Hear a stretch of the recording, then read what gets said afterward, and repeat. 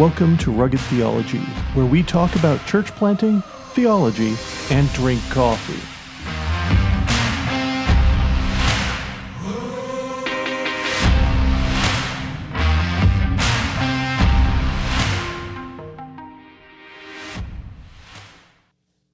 Five, 4, 3, 2, 1. Welcome to another episode of Rugged Theology. I'm Adam Diamond. I guess I can call myself half church planter candidate. Church planter candidate, I guess you could say, really. I mean, Yeah. So you're still a candidate for it, but yeah. So if you're listening, and you don't follow Model One Mission, my wife and I have passed our Send Network assessment, so we are assessed, full, ready to go. But we're not planting right away. So yeah, we've got more to go before we let you go. Oh, there's always room for improvement. I'm not perfect. I might look perfect, but I'm not. Yeah. That's the first part that's debatable too. So right away, there's stuff to work on. So if you noticed, this week I have Dave Drover with me. Yes. And yes. Yes. And I'm here. And I also have Mr. Stephen Dawe himself. Yeehaw. Yeah. Nice cowboy hat, Steve. I think we should have a vote. I'm not wearing a cowboy hat, bro. But no one knows. Everyone going to believe me or you. Well, obviously me, because I'm telling the truth. But All right, and that's a good segue, actually, telling the truth. So today we're going to talk about how do we interpret Scripture. And this podcast is actually, I was asked a question online, so this is a direct response to that, of how we interpret Scripture and how we can have some confidence, at least in our approach to Scripture and even our interpretation of Scripture. So guys, before we get started, we should probably just start off, about Scripture itself. How doesn't matter how we approach Scripture. Yes.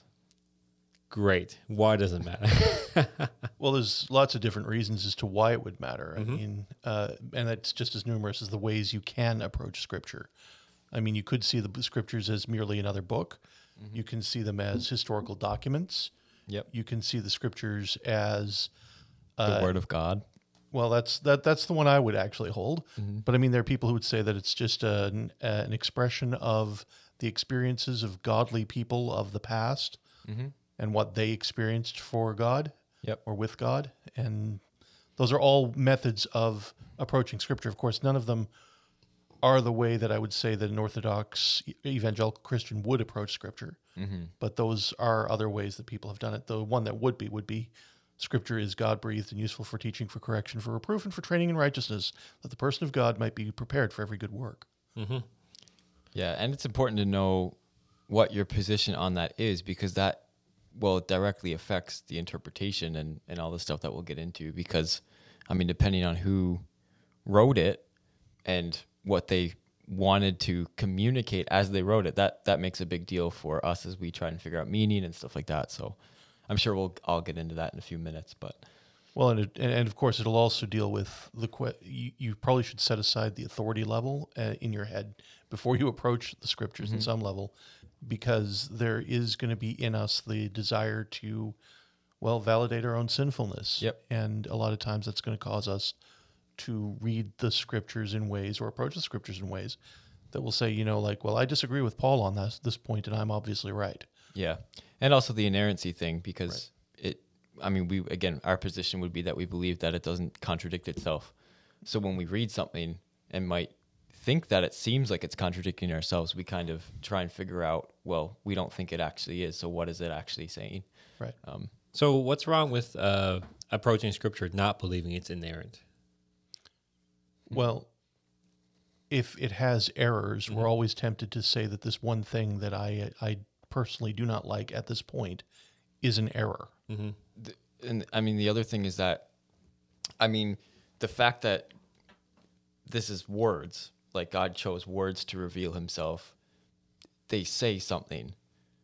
And if we don't believe it to be inerrant, that's going to change how we view what it's actually saying, right? Because if we believe this is just a story of made up fairy tales, then we can read things and then not really consider the significance of it or what the authors meant or how it plays into the whole canon of Scripture. We can isolate things. We can pull them out of context.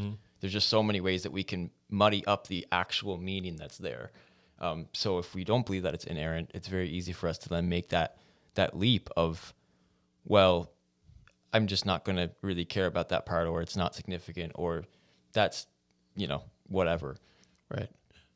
Well, I mean, inerrant just means that we say it has no errors. It means that, ultimately speaking, if there is a disagreement with what it actually says, and it does actually say something, because that's presupposed in the idea of it being inerrant, the things that it intends to say are necessarily correct. And if we disagree with those things, well, we're wrong, and we need to, again, look at the interpretation to make sure that it in fact does say that thing. So if it's inerrant, I would assume that, if it wasn't inerrant, then I would assume that if I go to Scripture and I see Paul say, for instance, that I should, cherish my wife, love her as Christ loved the church. And I'm like, no, my wife kind of ticks me off sometimes. She just, we have a great marriage, but just for argument's sake, I don't think I'm really going to follow that one. I mean, I think this is going to be one of those errors, and the Bible has mistakes, so there's no real reason to maybe even believe that it has authoritative control over my life, or that it has any authority over my life. Well, and I mean, that's going to be for even more controversial things, like the question of whether or not Paul was telling the truth when he said that, I don't know, I would not, I would prefer that a woman not be in teaching over a man. I mean, that's going to be a question. Now, I mean, there are differences of ways to interpret that passage that are multiply inerrant, but the fact is that's a controversial statement. Yeah. And for specific, for all of them, but in these scenarios too, we need to interpret. The reason why it's important for us to interpret it in the first place is, again, going back to this is not only Paul's word, but it's also God's word, right? So we're literally reading what God has chosen to reveal to His people and to us. So there's a significance of divine authority behind these words, and then therefore we should actually take them seriously and try and figure out what they mean and do that accurately, not just kind of passively or dismissively. That kind of explains, that's kind of assuming, tracking back from the actual argument for why most Orthodox Christians are going to say that the Bible is inerrant. The fact is, we believe that the Bible is literally breathed out by God. I mean, and, it uses human authors. These are things, but all Scripture is God breathed, and theanastos. So if it is God breathed, well, then God doesn't lie. So, I mean, whatever God said is probably without error. That's one of the things God can't do. Yeah. Yes. So, Dave, you brought up a good point, to get to the, meaning of the passage. So, obviously the Bible wasn't originally written in our English language. It wasn't written, so we can go to the original text and we can be like, oh, I can read it plain as day. This is, this is what it's saying. So how can we be certain that, how we approach Scripture, that, the interpretation that we're coming to or that scholars are coming to is trustworthy? That's a very good question. I would say check the reasoning like we do with anything else. I mean, if I come over to you and say, I don't know, my name is Steve.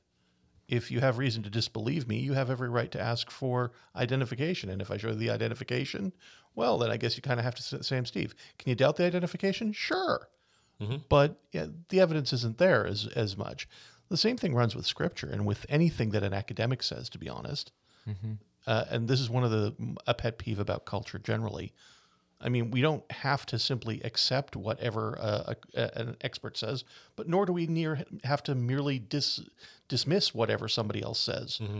We grade people's statements based on whether they seem to accord with the truth. And that'll include, like, when a scholar comes to me and says, well, this is a culturally conditioned part of Scripture, well, then, okay, give me the argument and I'll see what it says and examine whether or not, in fact, you're telling me the truth. Yeah, so it's not like I'm approaching Scripture thinking it's going to be untrustworthy right from the start. Like this interpretation I have in front of me, I'm not going to it thinking, yeah, there's definitely mistakes in this. There's going to be lies here somewhere, so I need to be on my guard. I mean, that's not a natural thing people do.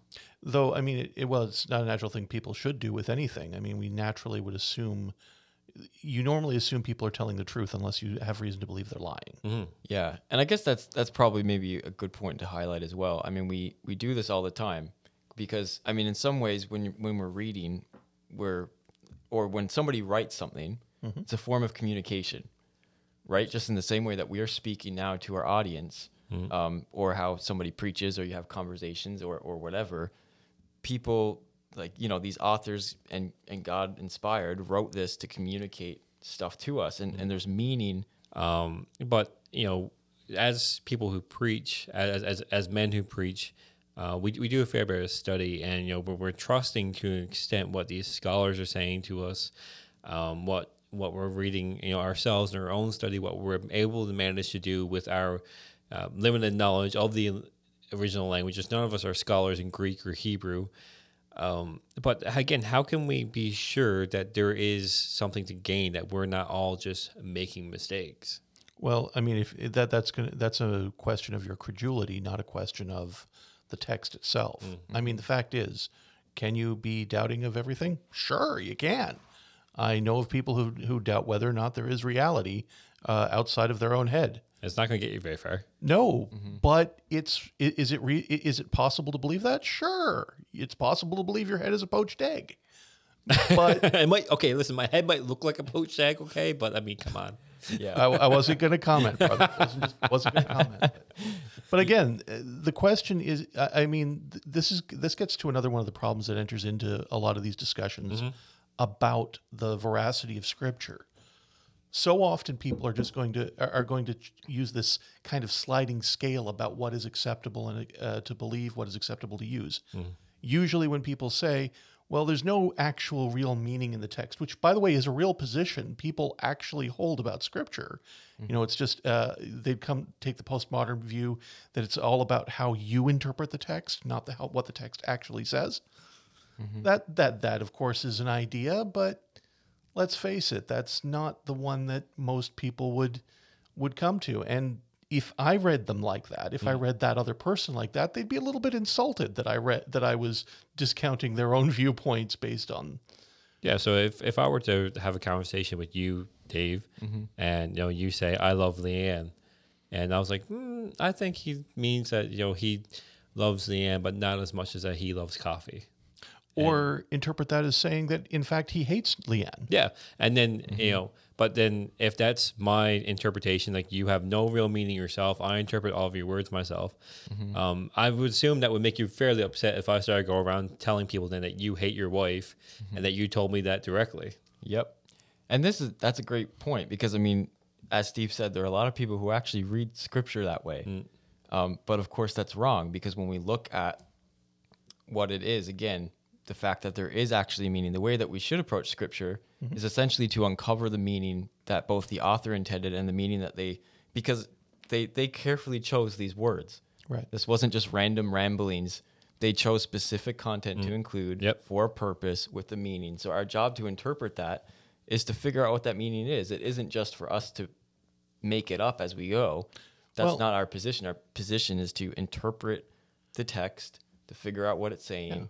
Now, to find its meaning. Now, to be honest, I'm never going to enter Paul's head. I'm never going to be Luke. No. So I can't, say that, well, I have an undoubtable understanding of what the text says. But I can have an accurate one without actually knowing that I'm completely and absolutely infallibly correct. And there is something to be said here too, I think, because yes, 100%. We do not have the physical authors of Paul or Peter or Mark or Luke or whoever. But if we do believe with what we have already said about the fact that these are God-inspired words, that's part of the role of the Spirit, is to help us understand the Scriptures. So on another hand, we might not have the physical authors, but we do have the divine author who helps us to understand what's here, what he's telling us.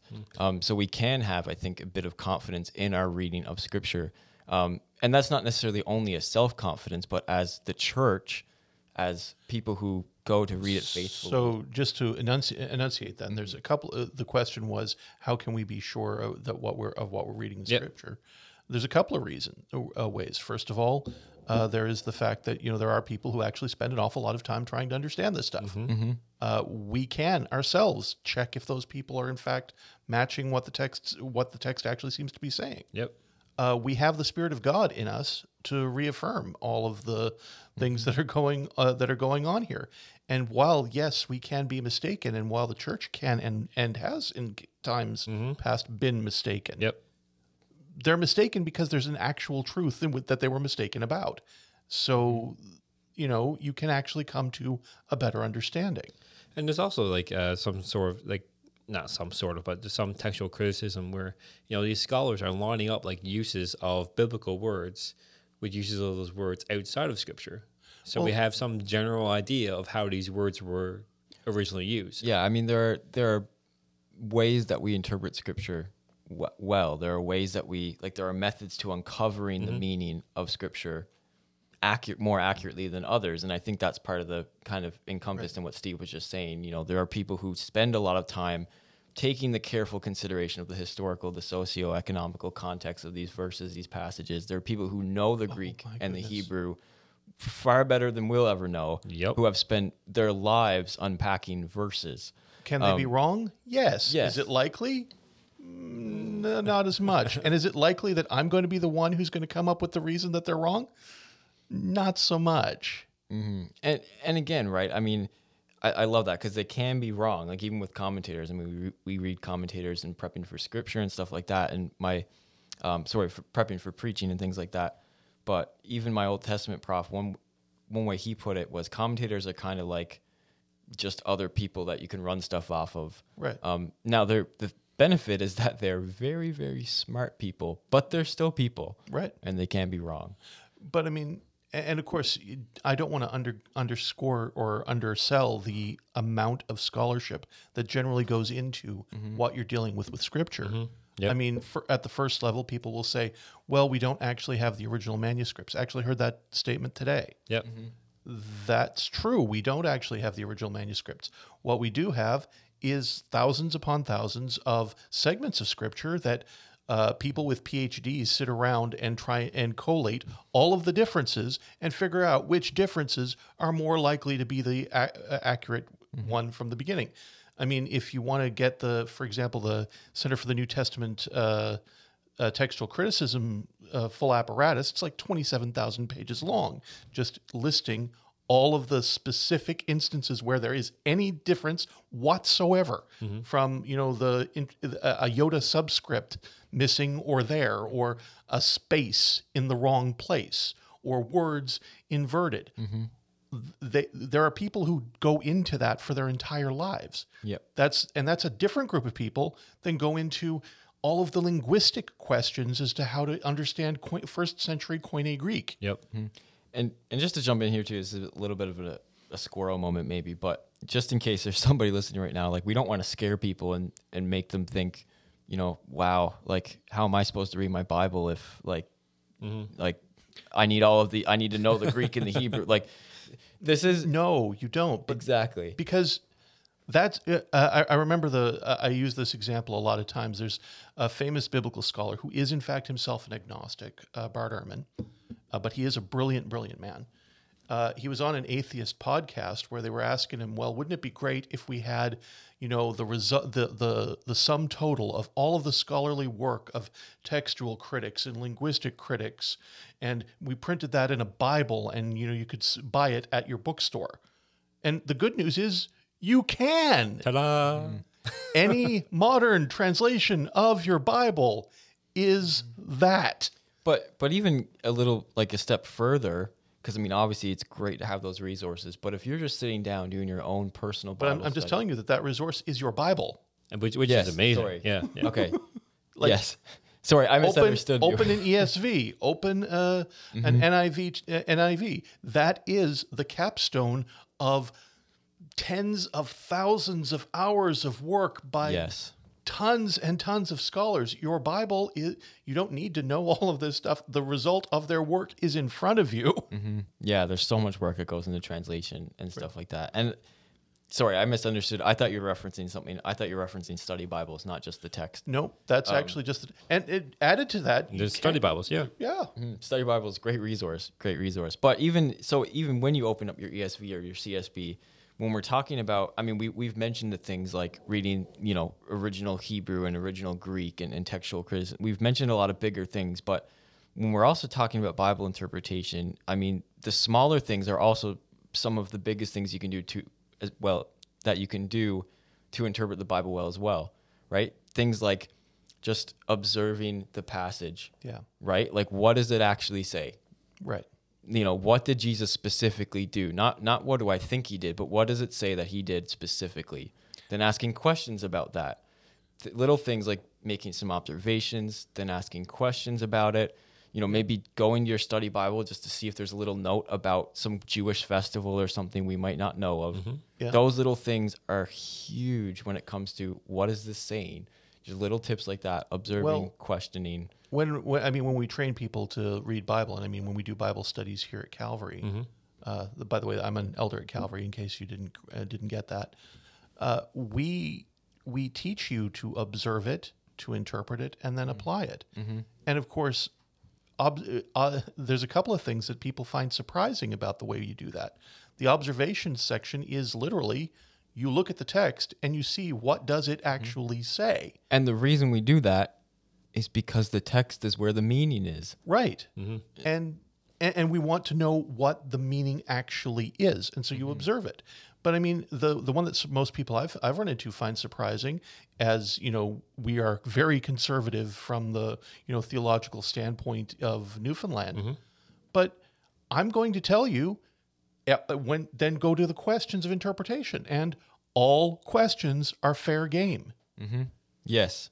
You must, and don't hide the questions. Don't pretend you don't have the questions. Mm-hmm. Yep. Ask the questions. And don't assume your questions. Absolutely. Because so easy. That was one thing as I was kind of learning about all this for the first time was, like, ask every question that pops in your head, even if you think you know the answer, even if you think it sounds simple, because the one time that you actually don't know what it's saying or you're assuming the wrong thing, it can be a pretty big deal in terms of what the passage is saying. Right. Little things like he went to X place. Yeah. Well, why did he go to that place? Or why did he go there now? Like, just little questions that you might assume. Or who is they? Yeah. Who is going? Is it 12? Is it a whole group? Those little things can make a big difference. And I mean, I can give you the example. When I was about your age, dealing with biblical studies issues, I had a discussion with somebody after going through Genesis chapter 2 and 3, talking about the fall into sin, and one of them was to figure out where Adam was at the time that Eve was eating the fruit. Yep. And it changes your interpretation to realize that little phrase that it says there, who was with her.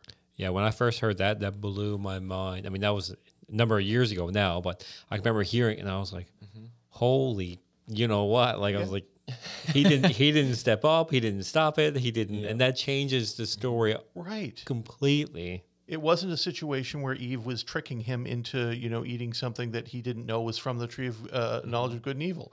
He was right there. Mm-hmm. He heard the whole thing. Or even another thing that can be really helpful too. This is probably maybe more so the observation side, but picking up on every little detail that the author includes that doesn't seem like it necessarily needs to be there. Yeah. For instance, like the woman at the well, the author includes she's a Samaritan woman, which adds massive context on what that whole dynamic would be like between a Jewish man and a Samaritan woman. But then also the time of day that she was there. Absolutely. That wasn't some random, like, John was like, yeah, I think it was about noon by. No, the fact that it was at that time of the day is a specific detail included to let us know that she basically didn't have friends. That's why she would have gone. That wasn't the typical time you'd go to the well. And I mean, that's going to be an interpretive thing based on the facts. But I mean, the facts do actually affect your understanding. But if you don't observe it at all, you're never going to get to the meaning. Absolutely. Right? You're never going to get there. So that's why it's so important to go through these as we're kind of, I guess, quote unquote, good interpretive, tactics. All right, guys. So we should approach Scripture, as authoritative, as actually God breathed, that it actually has truth to communicate to us, not us to read into Scripture. Right. There are multiple tools, as you said, to use. We have very good reason to trust scholars. We haven't gotten into even half the tools of it. No, right? No. But there are obviously wrong ways to read Scripture. We briefly touched on it. I mean, you can read the whole thing as allegory. You can say that it's not God inspired at all. You can say it's a book of fairy tales. Yep. And those will lead you to wrong conclusions about what Scripture is saying. But there are definitely some areas in Scripture, as you mentioned before, maybe about like wives submit or women learn quietly or submissively. How do we approach different interpretations of Scripture on these texts, and also even interpretations of Scripture that we think may be downright wrong or even heretical? I mean, I think there's a few different levels. So for me, if I'm approaching a conversation with somebody, we have two different positions on a text. One thing that I will weigh heavily is whether or not the other person has done their proper study and how they're coming to the conclusion. Like, what are the steps? Did they do their observations? Did they look at the original languages? Did they, consult others? Did they go to commentaries? What are the steps that they took to get to where they are? And is it a good and valuable interpretation?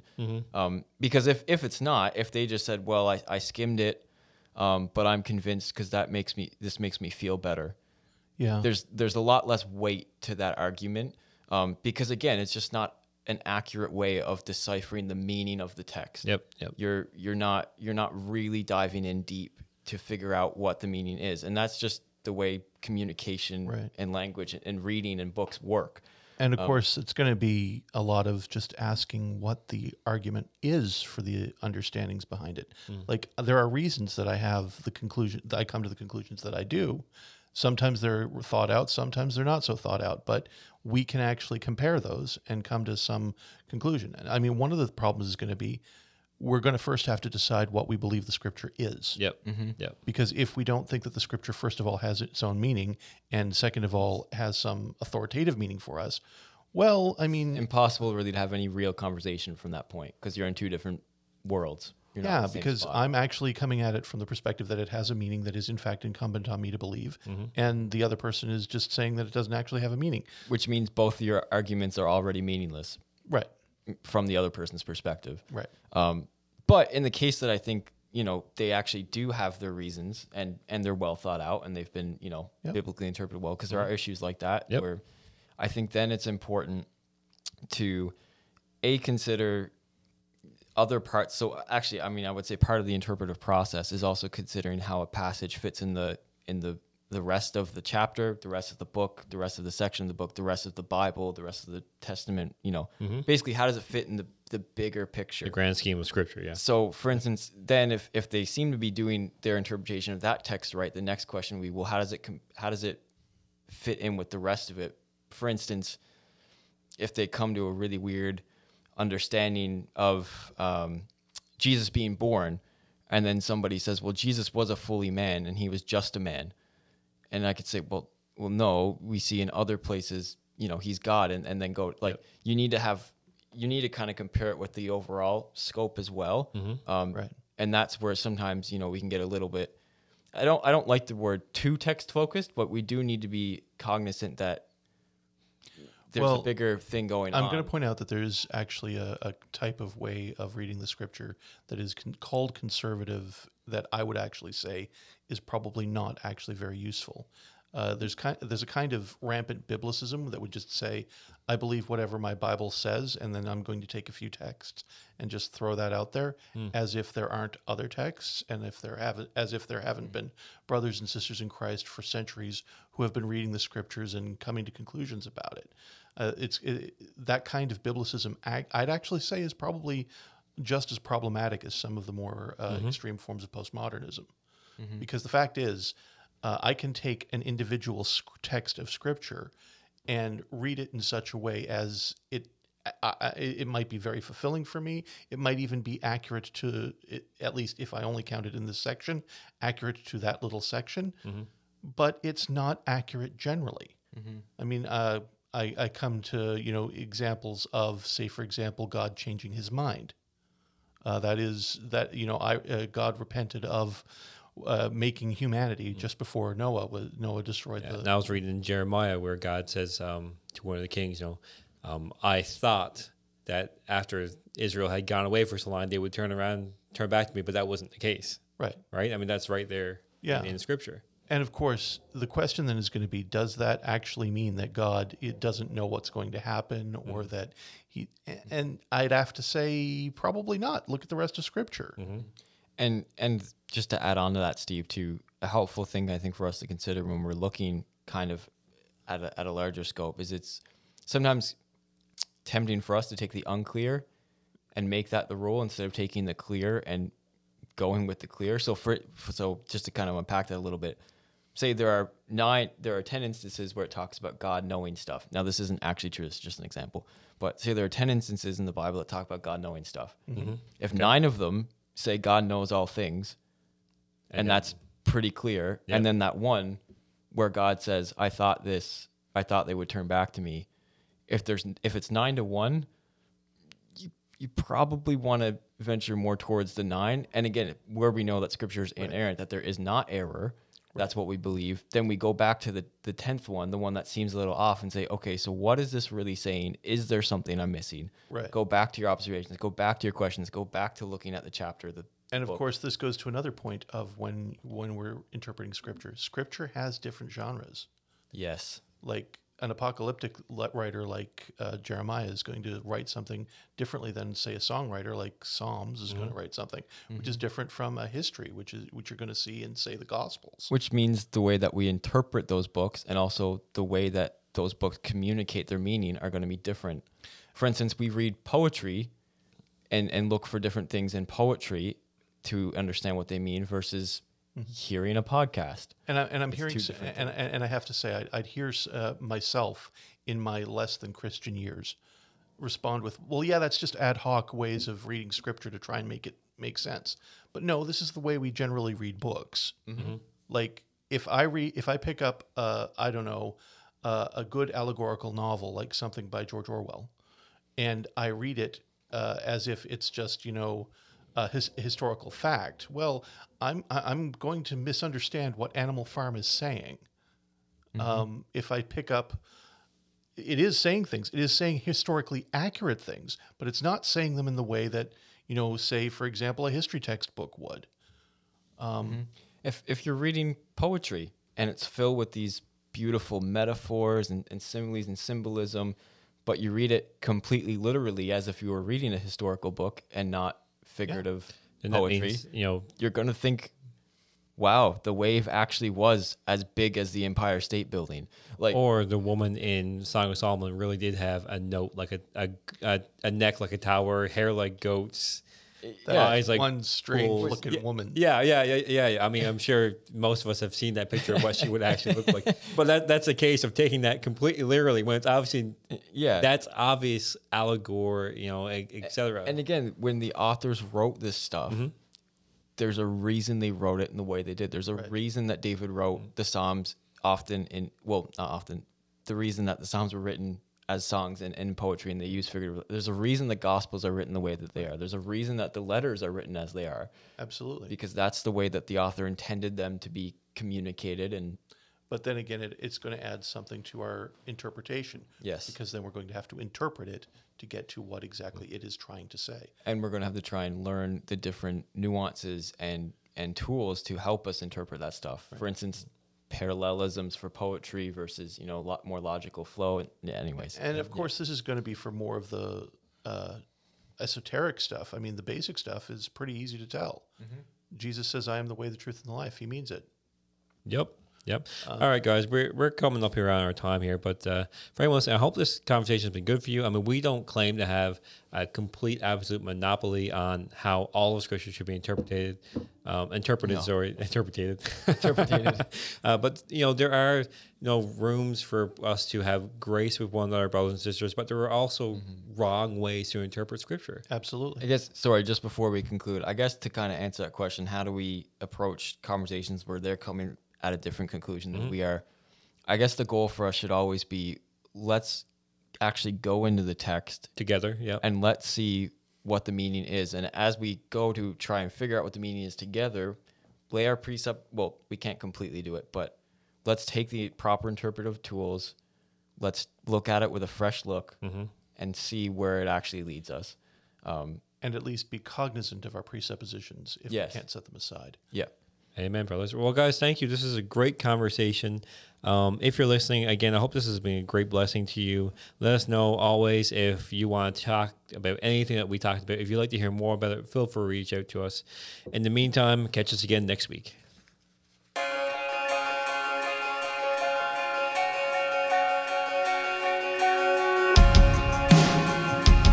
You have been listening to Rugged Theology. Rugged Theology is a podcast of Mile One Mission. If you'd like to know more about Mile One Mission and our work in Newfoundland, please visit us at www.mileonemission.ca.